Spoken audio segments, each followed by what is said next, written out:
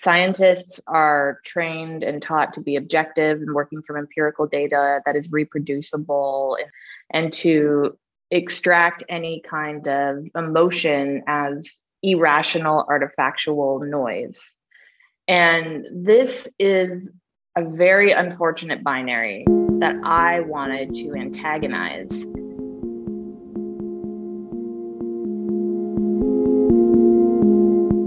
I'm Nathan Maharaj, and this is Kobo in Conversation. My guest today is Britt Wray, broadcaster, science writer, and researcher at the intersection of mental health and climate change.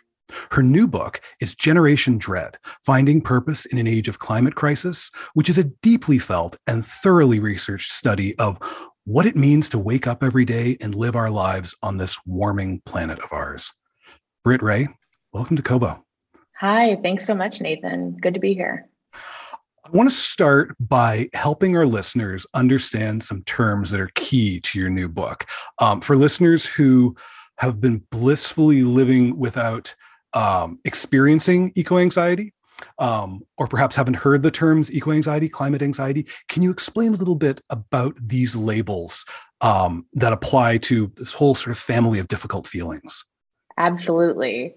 So climate anxiety and ecological anxiety, very closely related terms, are used to describe the distress on an emotional level that a person can feel when confronting the severity of the climate predicament that we're faced with and wider planetary health crisis in terms of biodiversity crisis, land transformation, water scarcity, vector-borne diseases becoming more dangerous, you name it, as a result of the human project overriding the planet's capacity to sustain our way of life writ large. And so the American Psychological Association defines eco-anxiety as the chronic fear of environmental doom, which is a very intense but apt description of what it can feel like to live with this affect about the environment. And it's also pretty widely agreed by mental health professionals that it's not just anxiety. It can co-occur with emotions like grief, a sense of, loss for, let's say, species going extinct or coastlines you call home, being swallowed by sea level rise, or livelihoods that are being lost as drought chokes the land, that sort of a thing. But also anger, eco anger at the injustice of the fact that it's gotten this bad when we've had decades of opportunity to act and have spent that time frame not acting. And injustice, of course, about this hitting the most marginalized communities hardest and first, those who are least responsible for emissions, for example. And so, yeah, we're talking about grief, we're talking about anger, we're talking about anxiety, but also a sense of helplessness or powerlessness to really intervene and make a difference, because no individual can reconcile this. It's so overwhelming, which can really strip away a person's agency and lead to a sense of narrative foreclosure, like a winnowing idea of the future, what it contains and what will be possible. And all that can leave a person in a pretty despondent place. Yeah. Apologies to listeners for whom this is all like hitting them for the first time. So take a sec, pause if you need to. It's a lot of really heavy stuff. And it's existential dread, except there's a really good reason for it. You have a very personal relationship to these terms, and you talk about it in the book. As you learned about the language of these terms, of the work being done in this field, it helped you put a name to some really scary feelings you were having. Can you talk a little bit about sort of the state you found yourself in that you kind of learned your way out of or through? Yeah. Several years ago, my eco-anxiety became apparent to me in a more acute way than it ever had before. I mean, I have a background in biology, studied conservation.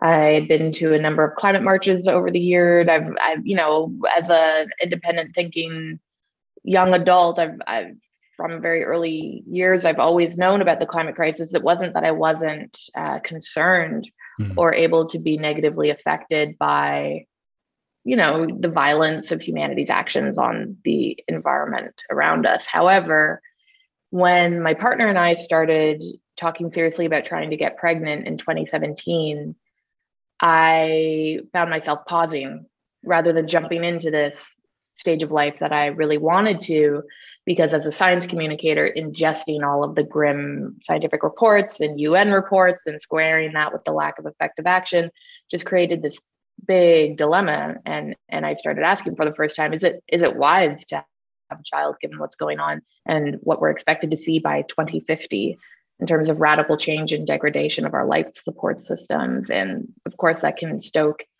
violence and conflict within human groups. And so I was wondering, is it not only wise, is it compassionate to the child, and that made me confront a lot of anxiety about what might happen, anger about the idea that, there are some people out there now, me being one of them, feeling like maybe it's our duty to prevent suffering by paying the cost of not getting to know our own children.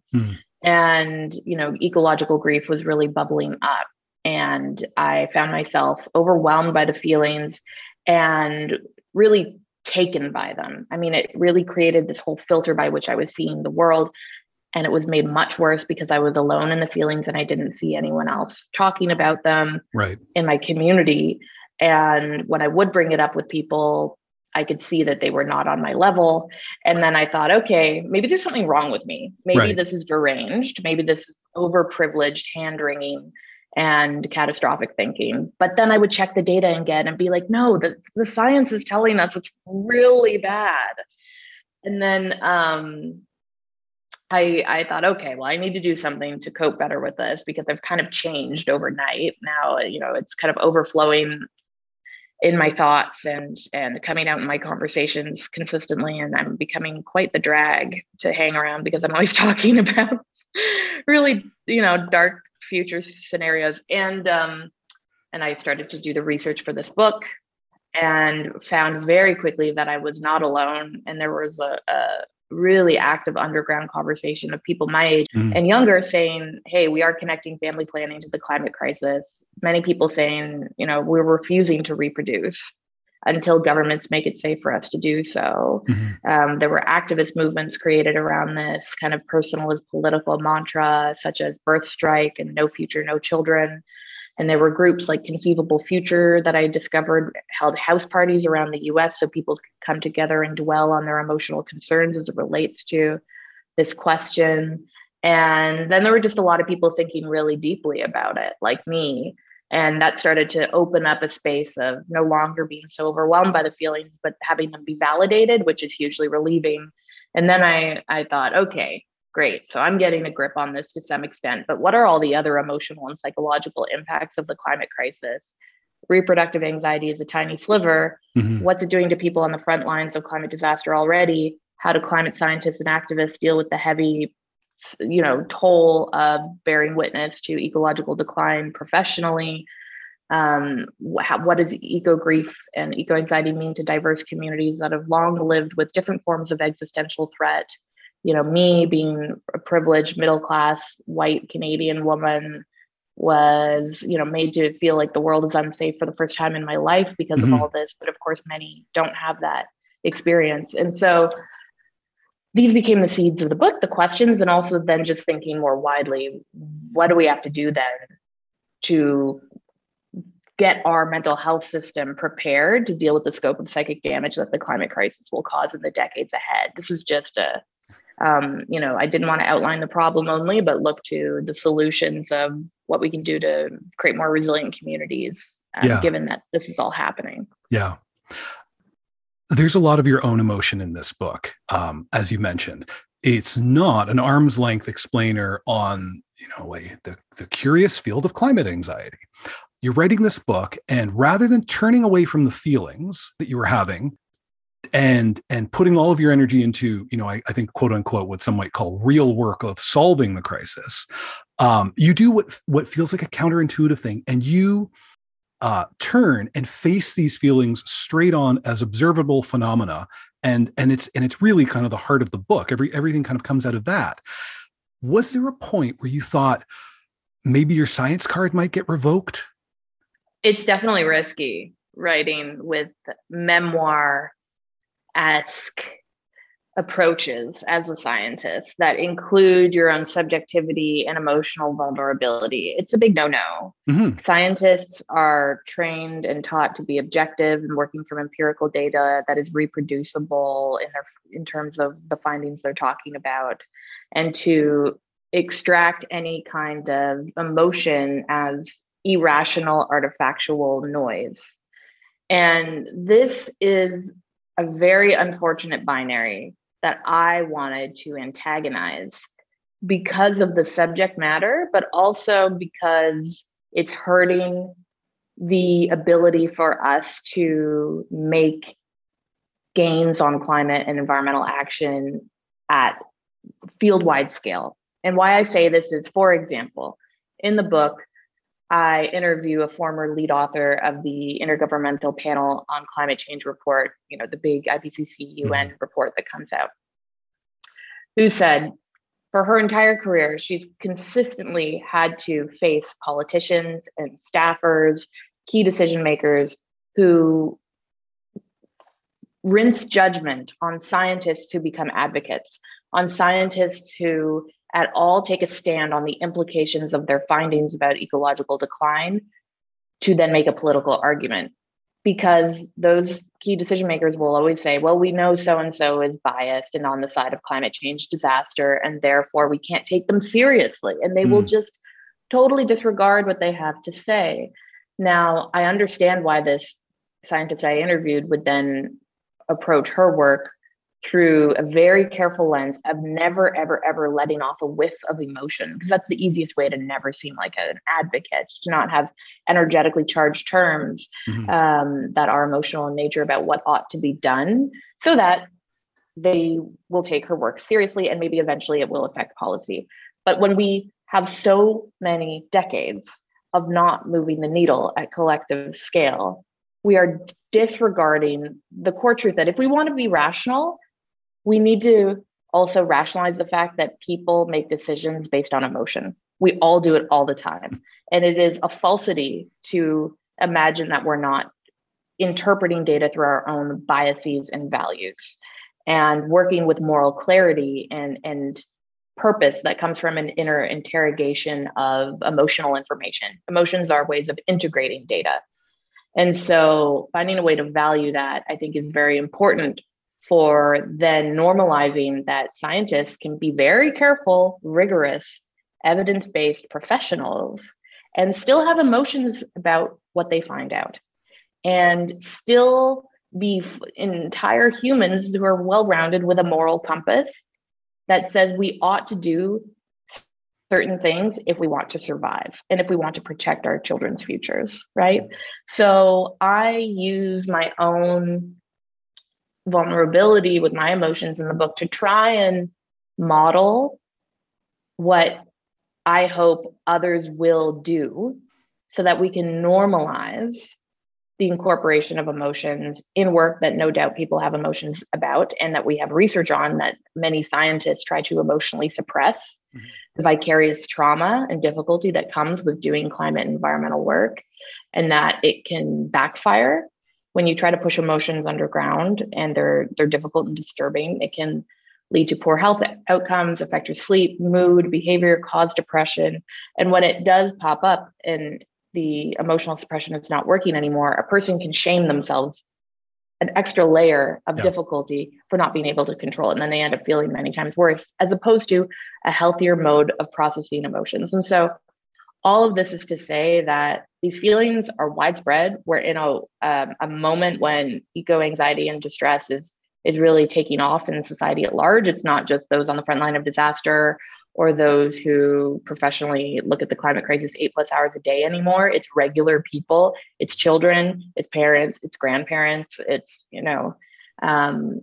anyone who is able to recognize that their own health is tied up with the health of the environment, who can feel this. And so it's a healthy response. It's a normal thing that we've evolved to have anxiety for. And it's not about catastrophic thinking in this case. So it's tricky to answer your question. I don't know how judged I'm going to be? I'm sure quite a lot, Yeah. because a lot of scientific performance is codified and made what it is because of colleagues, being afraid of colleagues' judgment and shame and an attack on one's scientific performance and legitimacy as a good researcher. And I just think that it's too late. It's too late to play these games. And these emotions have important things to teach us and show us. And I don't mind,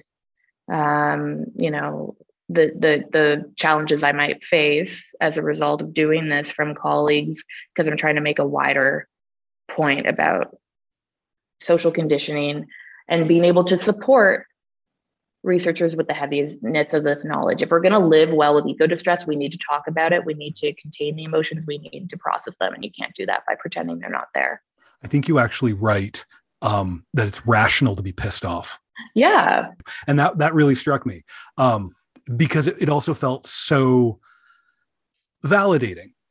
Like, how can one read the report that tells us that warming is inevitable, things are going to get worse, it's a question of how bad and how fast.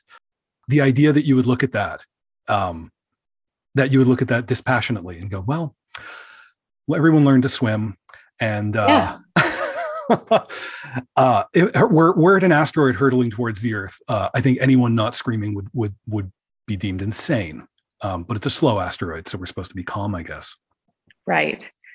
We have the UN Secretary General telling us that it is a code red for humanity. Yeah. And now using language that is just as radical as Extinction Rebellion, Just Stop Oil, others who are hitting the streets, gluing themselves to fossil fuel infrastructure, making the point that we have to tell the truth about heading for extinction and do what we must in radical ways to change everything quickly, dramatically, and curb emissions and create regenerative societies. When we have the most kind of sober multilateral politician defending them as he is. Yeah. And saying the real radicals are those who are continuing to invest in fossil fuel projects, the dangerous radicals that is. We really need to slow down and pause and connect with how we feel about all of this. This is not about going home and making dinner and having another day in the books. This is about massive transformation of what it means to be alive at this time. So, yeah, people are feeling it. We had the astrophysicist Chanda Prescott-Weinstein on the show a while ago, and she spoke about how science isn't really good about hearing no as the answer for what it wants to go learn.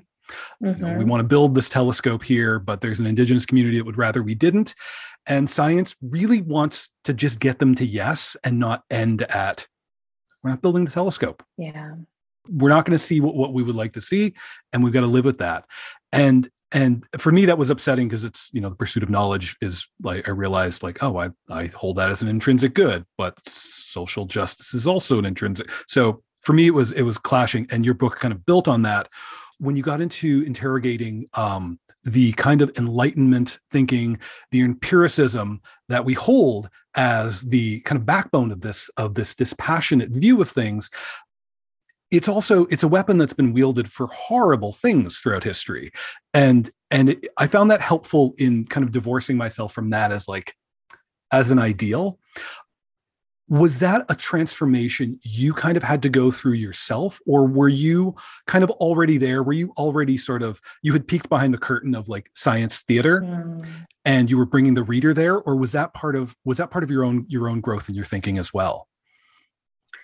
I had peeked behind the curtain because in earlier education, graduate work for many years ago, I'd been embedded in what's called science, technology, and society studies. And so it's really the integration of science, politics, and society, and understanding the subjectivities of what we come to call objective, that particular people at particular times in history with particular values create the foundations that we take for granted today in terms of how the world works and how we measure it and so on and so forth.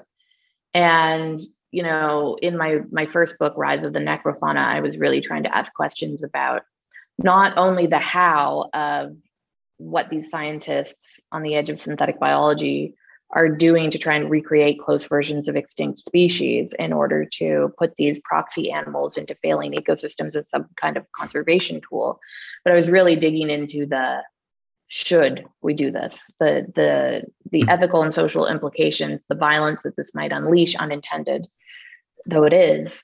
And from going deep on that project for many years and talking to many ethicists and asking them, when the microphone is off, have you ever seen ethical arguments truly slow down a mega engineering or science project? And the answer was almost always no.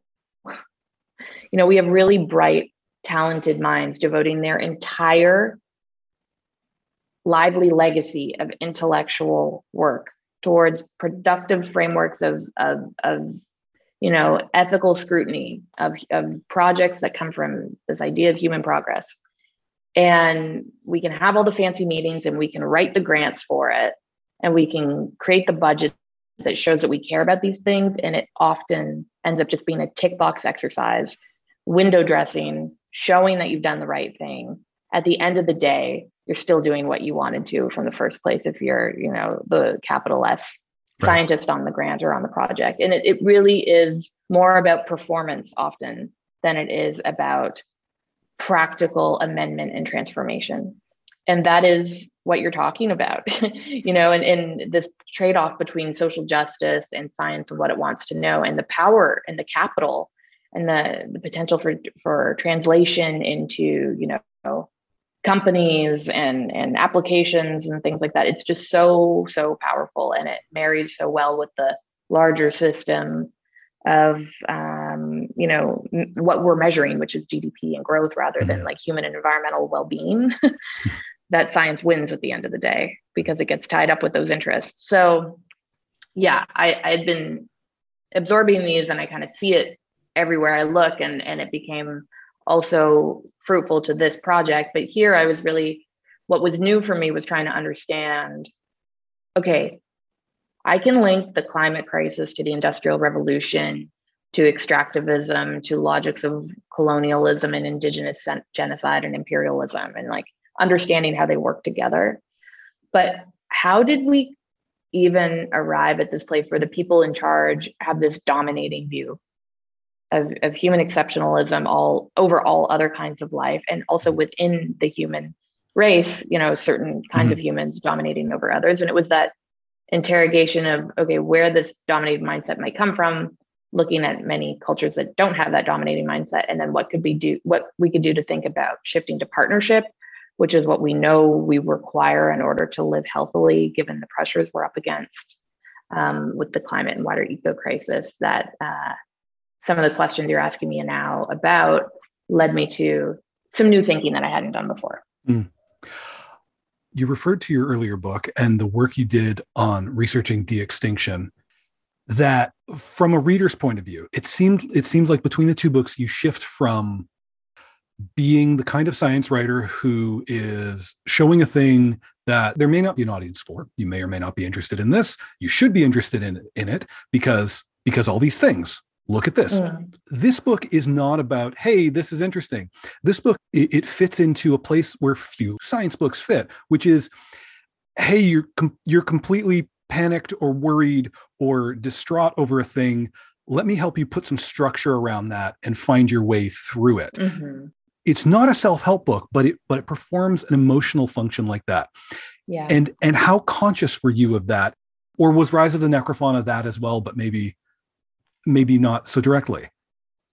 No, your instinct is correct. So Rise of the Necrofauna, I think, sitting back now and looking at the fact that I spent many years with both subjects, looking at de-extinction was highly emblematic of the way that I engaged with the ecological crisis. I cared. I worked on it.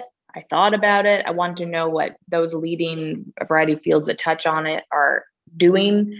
And then through a very intellectual frame, I analyzed it in that book, this quizzical, strange approach to new conservation biology tools that have to do with basically Jurassic Park and recreating extinct species. Entertaining and troubling. Great. but there was not an emotionally profound reckoning that came with it. Mm-hmm. And then what happened with the second book, with Generation Dread, is that I had a total breakdown in my psychological defenses around the ecological crisis. It could no longer be contained as this intellectual aspect of my life, and it became profoundly emotional and psychologically disruptive. And so that was a total 180 reframe. Troubled me, but really fascinated me. It's like, okay, I've now ended up in a totally different neighborhood around the ecological crisis. Is there something zeitgeisty going on? Might there be more than just me sitting here alone ingesting all these scientific papers all the time, feeling this way? And what does this say about our society right now, and how far we've come in the ecological crisis and what we can do about it? So I think that's why the tone is so completely different, because it was really authentic to my own emotional rupturing around the topic. Mm-hmm. And I was really hungry.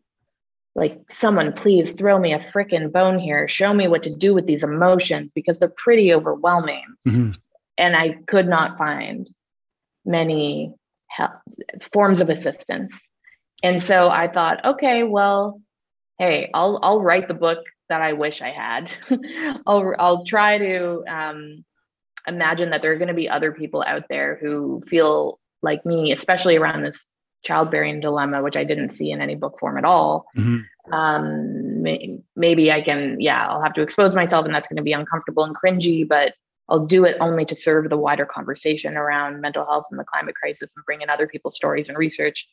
And that's why it does feel self-helpy, is Mm-hmm. because I guess it is kind of self-helpy. I helped myself in order to hopefully help some others with it. But it rides that line between also being, a nonfiction account of an emerging, burgeoning field around climate and mental health, and then this memoir stuff. Mm-hmm. But yeah, I mean, the book has key takeaways in it that's pretty self-helpy. I wanted to ask you about the key takeaways, because I actually felt it was helpful in nailing down what I could learn. Because as I said off the top, the depth of your research is profound here. There's a lot. You've synthesized a tremendous amount of scholarship, activism. You're working in history where we need it.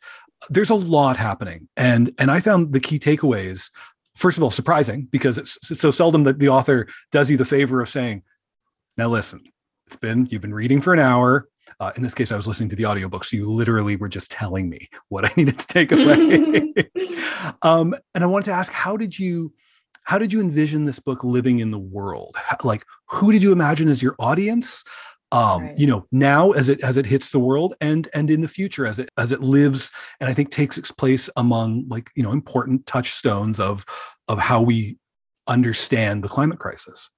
Right. Well, first and foremost, the imagined reader was an eco-distressed person. They didn't have to be only a young person, as many people think, because of the title Generation Dread, assuming that it's for Gen Z. I can understand that assumption, but it's actually for anyone who, as I mentioned, recognizes their health is tied up with the health of the environment and are now being emotionally affected by that because the environment is not doing so great. And it was about extending a kind of bridge to them, and some compassion and validation and ideas about how to work with those emotions. The second imagined reader is colleagues, researchers, policymakers, people who need to know about the valid interconnection between the climate crisis and mental health, so that they can do something about it, so that they can not only study and articulate the problem, but work towards innovative solutions and ways of addressing it, and preparing for it to get worse in the decades ahead, which requires being strategic now about reforming health systems. So those are the two. It's really about, hey, eco distress is real. It's a serious problem. It can be harnessed for constructive action. It can be adaptive, but you can't get there on your own if you're wallowing in the overwhelm, stuck at the bottom of a U-shaped curve. And then the other is, hey, we don't need to start from scratch here. We have some pretty powerful ideas about how to get mental health care into low resource settings. We know a lot from psychiatric epidemiology about what helps communities ride out the psychiatric trauma that comes from disasters much better than other types of communities. And with just very basic support, we can help get that kind of structure into places that are vulnerable now. Well, one of the readers I hope for the book is someone I actually put onto your newsletter, Jen Dredd, when you started it a couple of years ago, because this friend of mine was kind of publicly like going through what looked like the feelings you were going through. He was on the other side of parenthood. He had two young kids, just a little bit younger than my pair of kids. And so when you launched the newsletter, I was sent it right away. I was like, this is for you. Oh, wow. I hope it brings you something. And to what extent was the newsletter? I mean, you started the newsletter some time ago. How did it relate to the book? Was it kind of the sort of the soil from which the book sprouted, or was it something else? It was something else. So essentially, I had done a ton of interviews by the time I started the newsletter almost 2 years ago now. I had, taken my key texts and arguments and big bulks of the research that are going into the book. I was still writing the book, of course. And, I didn't know how many years ahead of me I still had until the book would come out, but I knew it was a long time. Mm-hmm. Simultaneously, the tremor of eco-distress out there in the world was starting to rise. There were increasing articles in very mainstream outlets, especially focusing on young people's despair and hopelessness.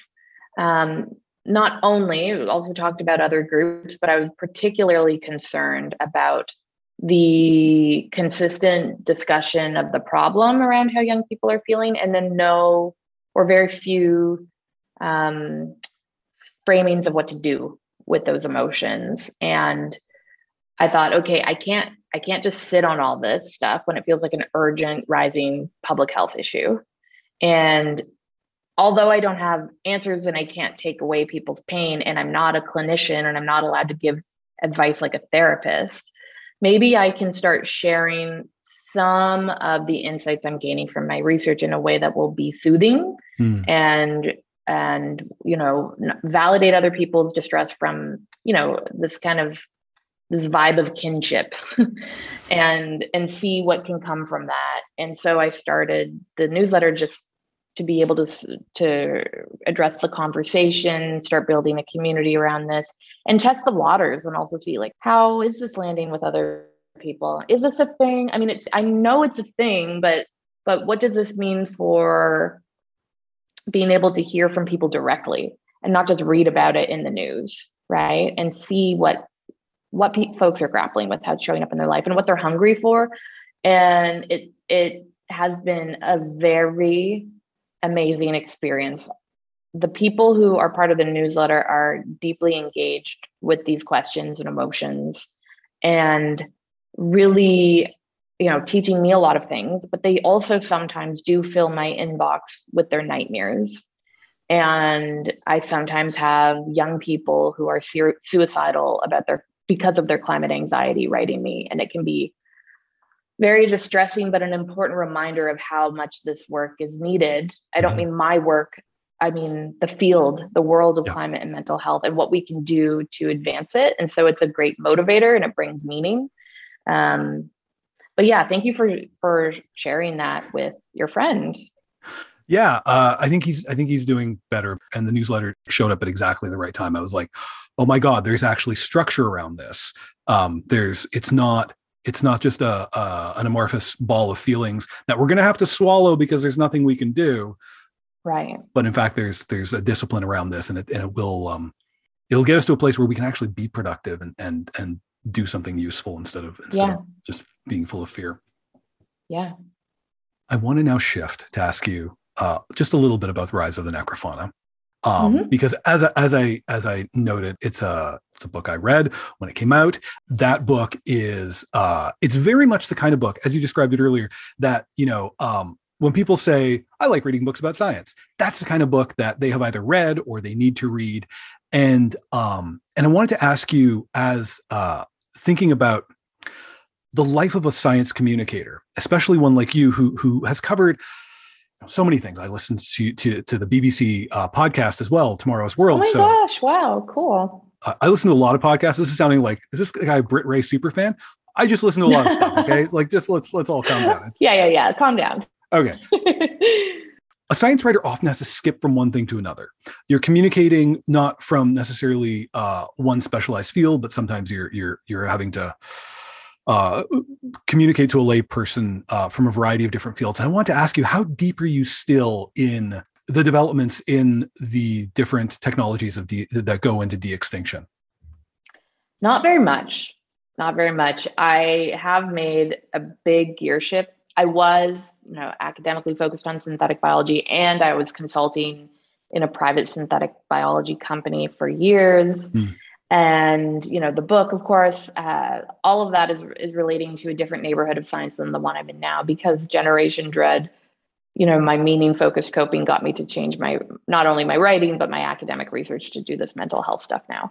And, I'm certainly intrigued, and I will read the articles that come out on it when they cross my desk, but I'm not doing the kind of close work of a science communicator in that space at all anymore. There's just not enough time.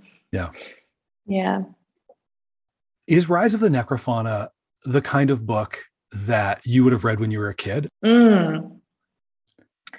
Yeah, I would have read that in high school. Yeah. I think that's the kind of thing, just as my spark of curiosity around science and the awe that it can bring, that kind of inspiring aspect of scientific endeavor, which is so great for young people, to imagine seeing themselves as a scientific person. I think that would be the kind of book that would bring me in, especially because it's not just technical, but focusing on those larger human questions of ethics and societal implications. But when I was younger, I didn't really get into the science thing full-fledged until I left home and was in university. When I was a child reader, I remember being, for example, really taken with the book Memoirs of a Geisha. Well, Oprah can't be wrong, can she? Yeah, exactly. I think that came out when I was 11 or something. And my brother, who's a lot older than me, married a Japanese woman. We got to go to Japan and go to Kyoto and go to where the old ancient geisha neighborhood is. And that, the pairing of those two things then just lit my mind on fire. That's the kind of reader I was. If you could transport me to a place, I don't mean you physically travel there, but just the books I was drawn to were about magical realms or, lands that were not the quotidian experience I was having. You looked for immersion. Yeah. I looked for immersion. I remember being obsessed with, when I was really young, Roald Dahl's The Witches. Oh, yeah. Stuff like that. Yeah. Yeah.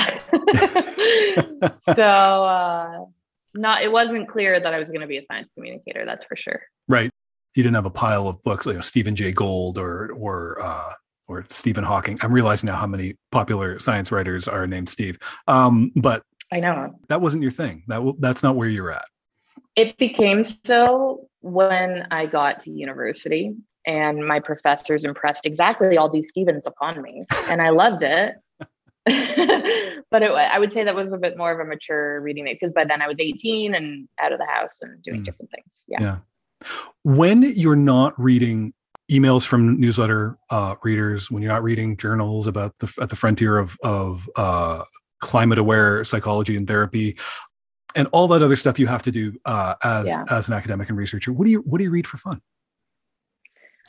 Well, as one of these kind of people who overcommits herself to lots of projects, I find that I have to read a lot of stuff, even for fun, that relates to my topics, if you know what I mean. So, but it's not that it's not fun. Yeah. So, for example, if I'm reading Elizabeth Colbert's Under the White Sky or The Sixth Extinction, it's both for fun and it informs my work. Bill McKibben's Falter, any Naomi Klein book, even Rebecca Solnit books, of which there are many. Those kinds of authors I find I would be reading even if I was still doing synthetic biology, And it kind of informs my approach to dealing with science and society and human questions. I mean, books that I've really enjoyed in the last couple of years, apart from those, like rereading Rebecca Skloot's The Immortal Life of Henrietta Lacks. I think it's such a masterpiece in science communication and storytelling. Or like Nathaniel Rich's Losing Earth. I don't know if you read that one, or Jonathan Safran Foer's We Are the Weather. These are all things that are double dipping as workbooks. Yeah. But I would bring to the beach anyway.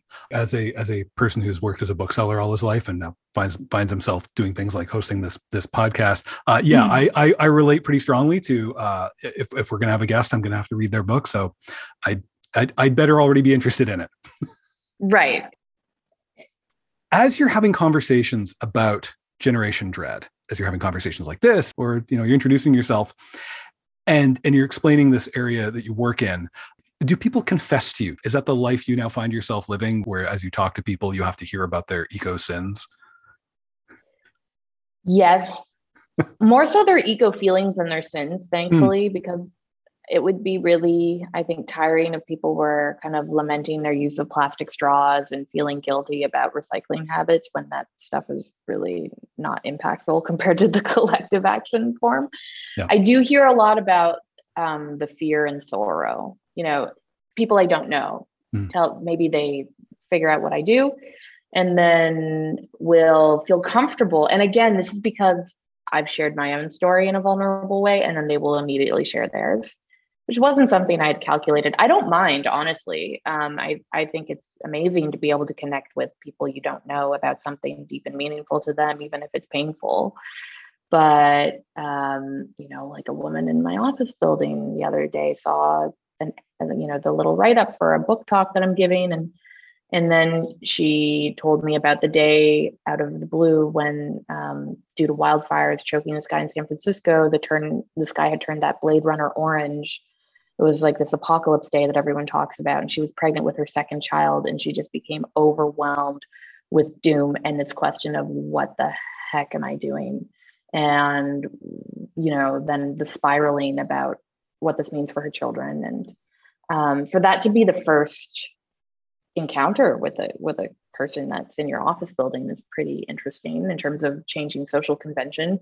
And also, like I write about in the book, this time I gave a talk at a conference, talked a little bit about ecological grief, and then I got a message from a woman who said, thank you for voicing my feelings out loud, because I feel so much sorrow for the animals. I don't know what to do. Like I stayed up last night just reading articles after article about the 3 billion animals that perished in the Australian bushfires. And it's too much. Like, can you meet for a coffee? And then I meet the stranger for a coffee. And before we even get to pour the coffee, she just bursts into tears, because she finally knows that there's some place, for her emotions to land where they will be accepted. So it is creating different kinds of experiences like that, but not always. Often people will also just kind of be tight-lipped about it. Like, oh, interesting.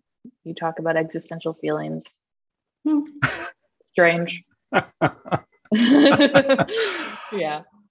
Well, Britt, I want to thank you for joining us. This has been just a delight. Thank you, Nathan. This was such a nice conversation. Yeah, I appreciate being on. I have been speaking with Dr. Britt Wray, author of Generation Dread: Finding Purpose in an Age of Climate Crisis. You can find it and every book we talked about at Kobo and Conversations, home on the web at kobo.com/conversation. Check the show notes for a link, and make sure to catch every conversation by subscribing wherever you listen. Kobo and Conversation is, of course, produced by me, hosted by me too. Michael Tamblin will be back soon. Thank you so much for listening.